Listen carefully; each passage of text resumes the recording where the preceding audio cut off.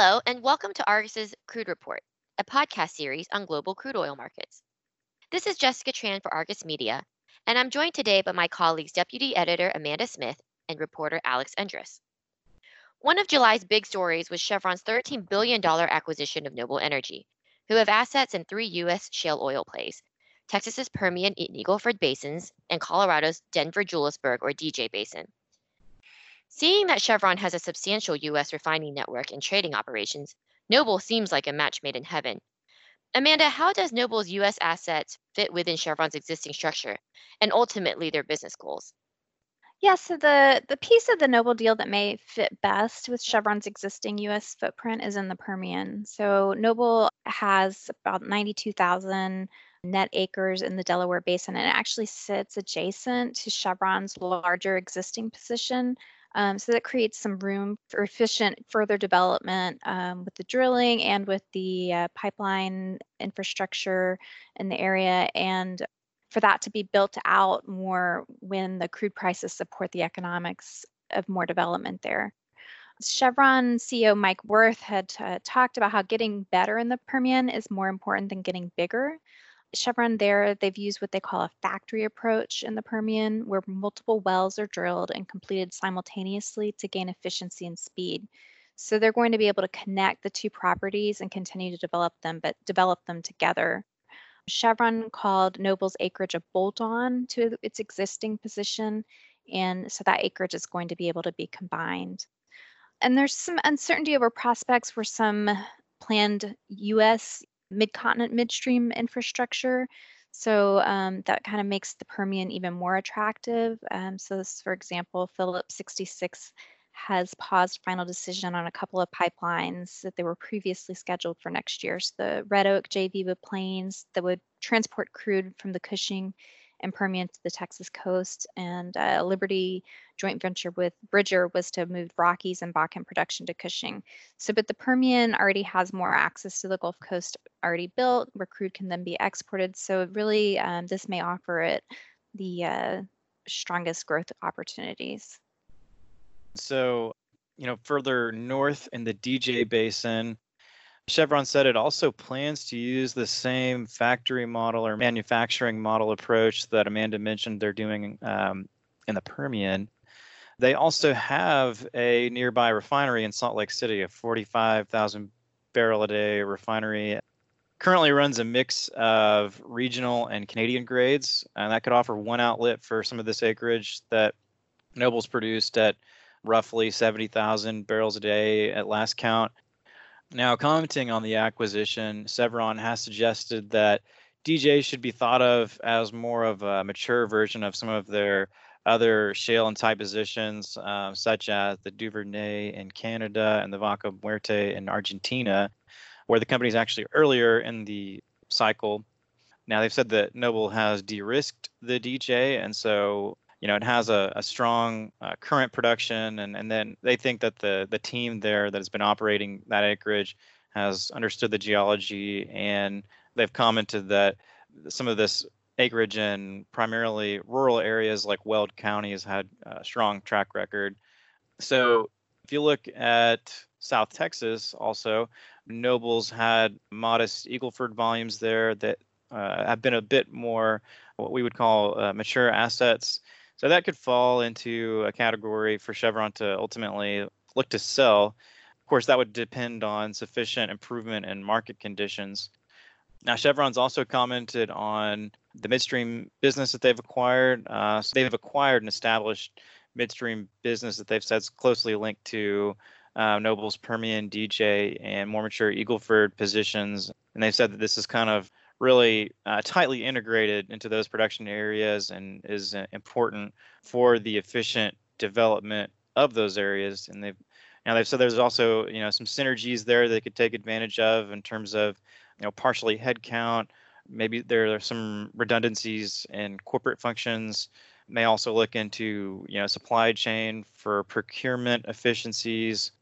Some of these things may fit better than others for Chevron's overall portfolio, but I guess it may remain to be seen in the future what they end up keeping and what becomes more of a long-term growth strategy or part of their long-term growth strategy. So reports show that in the first quarter of this year, Noble's U.S. liquids output was a little over half from the DJ Basin, a third from the Permian Basin, and the rest from Eagle Ford.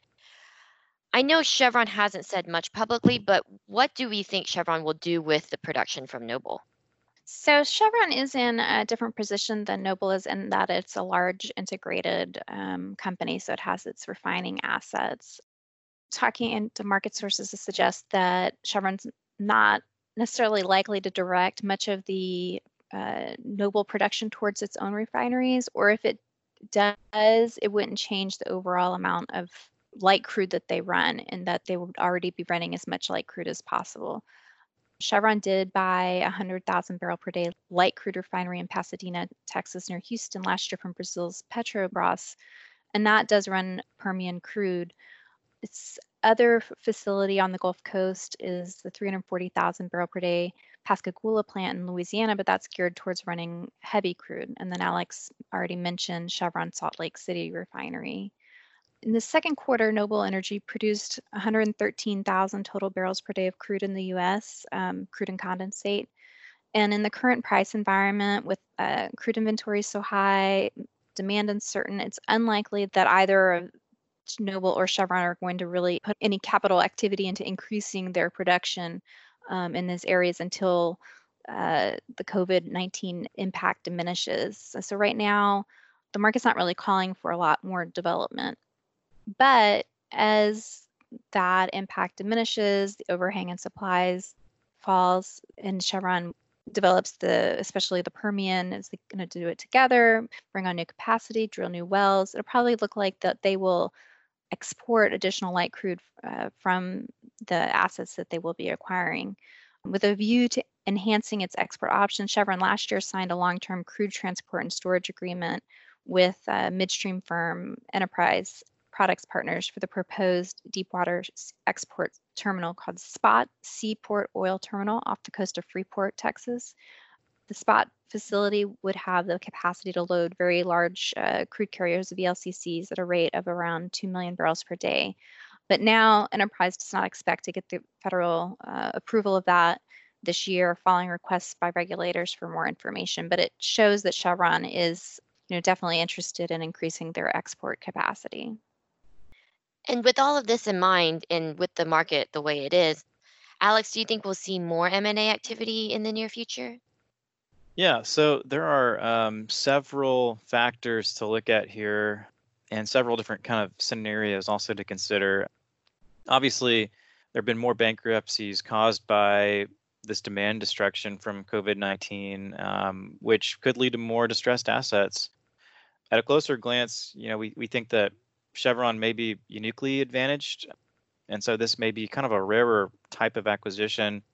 So outside of other oil majors, we may see smaller deals, maybe with private equity involvement, or instead of these large acquisitions of larger independents, we may have buyers just to acquire certain individual assets that fit in with their long-term strategies.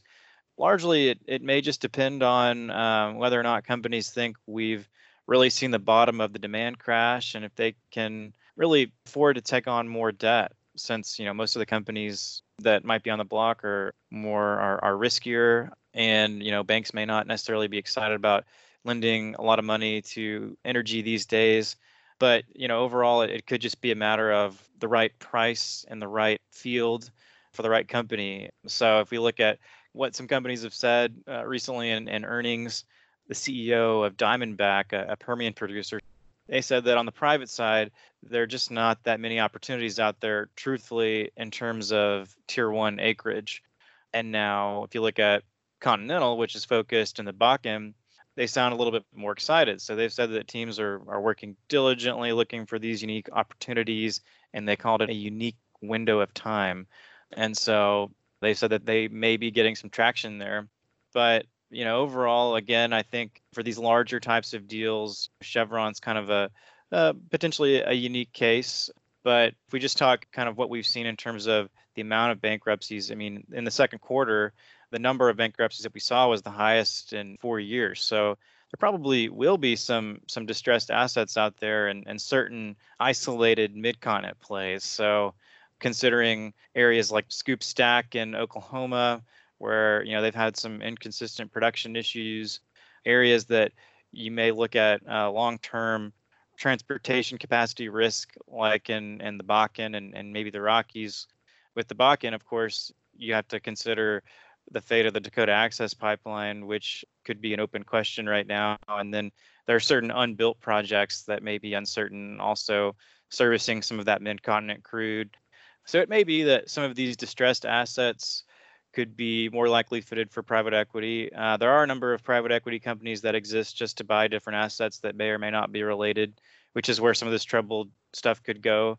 But those aren't necessarily going to be, multi-billion-dollar deals like Chevron's, and they buy assets. It could be certain assets and certain fields, gathering systems or midstream assets out of bankruptcy. So it does seem that in the US, corporate goals have shifted from large growth to refocusing on smaller production growth and putting the rest of their cash towards dividends to shareholders. So growth for the sake of growth may be over for now, but you never know when that could change in the future. Yes, it will definitely be interesting to see how the U.S. shale industry evolves from here. Thanks for taking the time to join our podcast today, Amanda and Alex. Thanks, Jessica. Thanks, Jessica. For more news and analysis on U.S. crude oil markets, consider subscribing to our Argus America's Crude Service. You can find more information on the service at www.argusmedia.com. Thanks for tuning in, and we look forward to your joining us on the next episode of The Crude Report.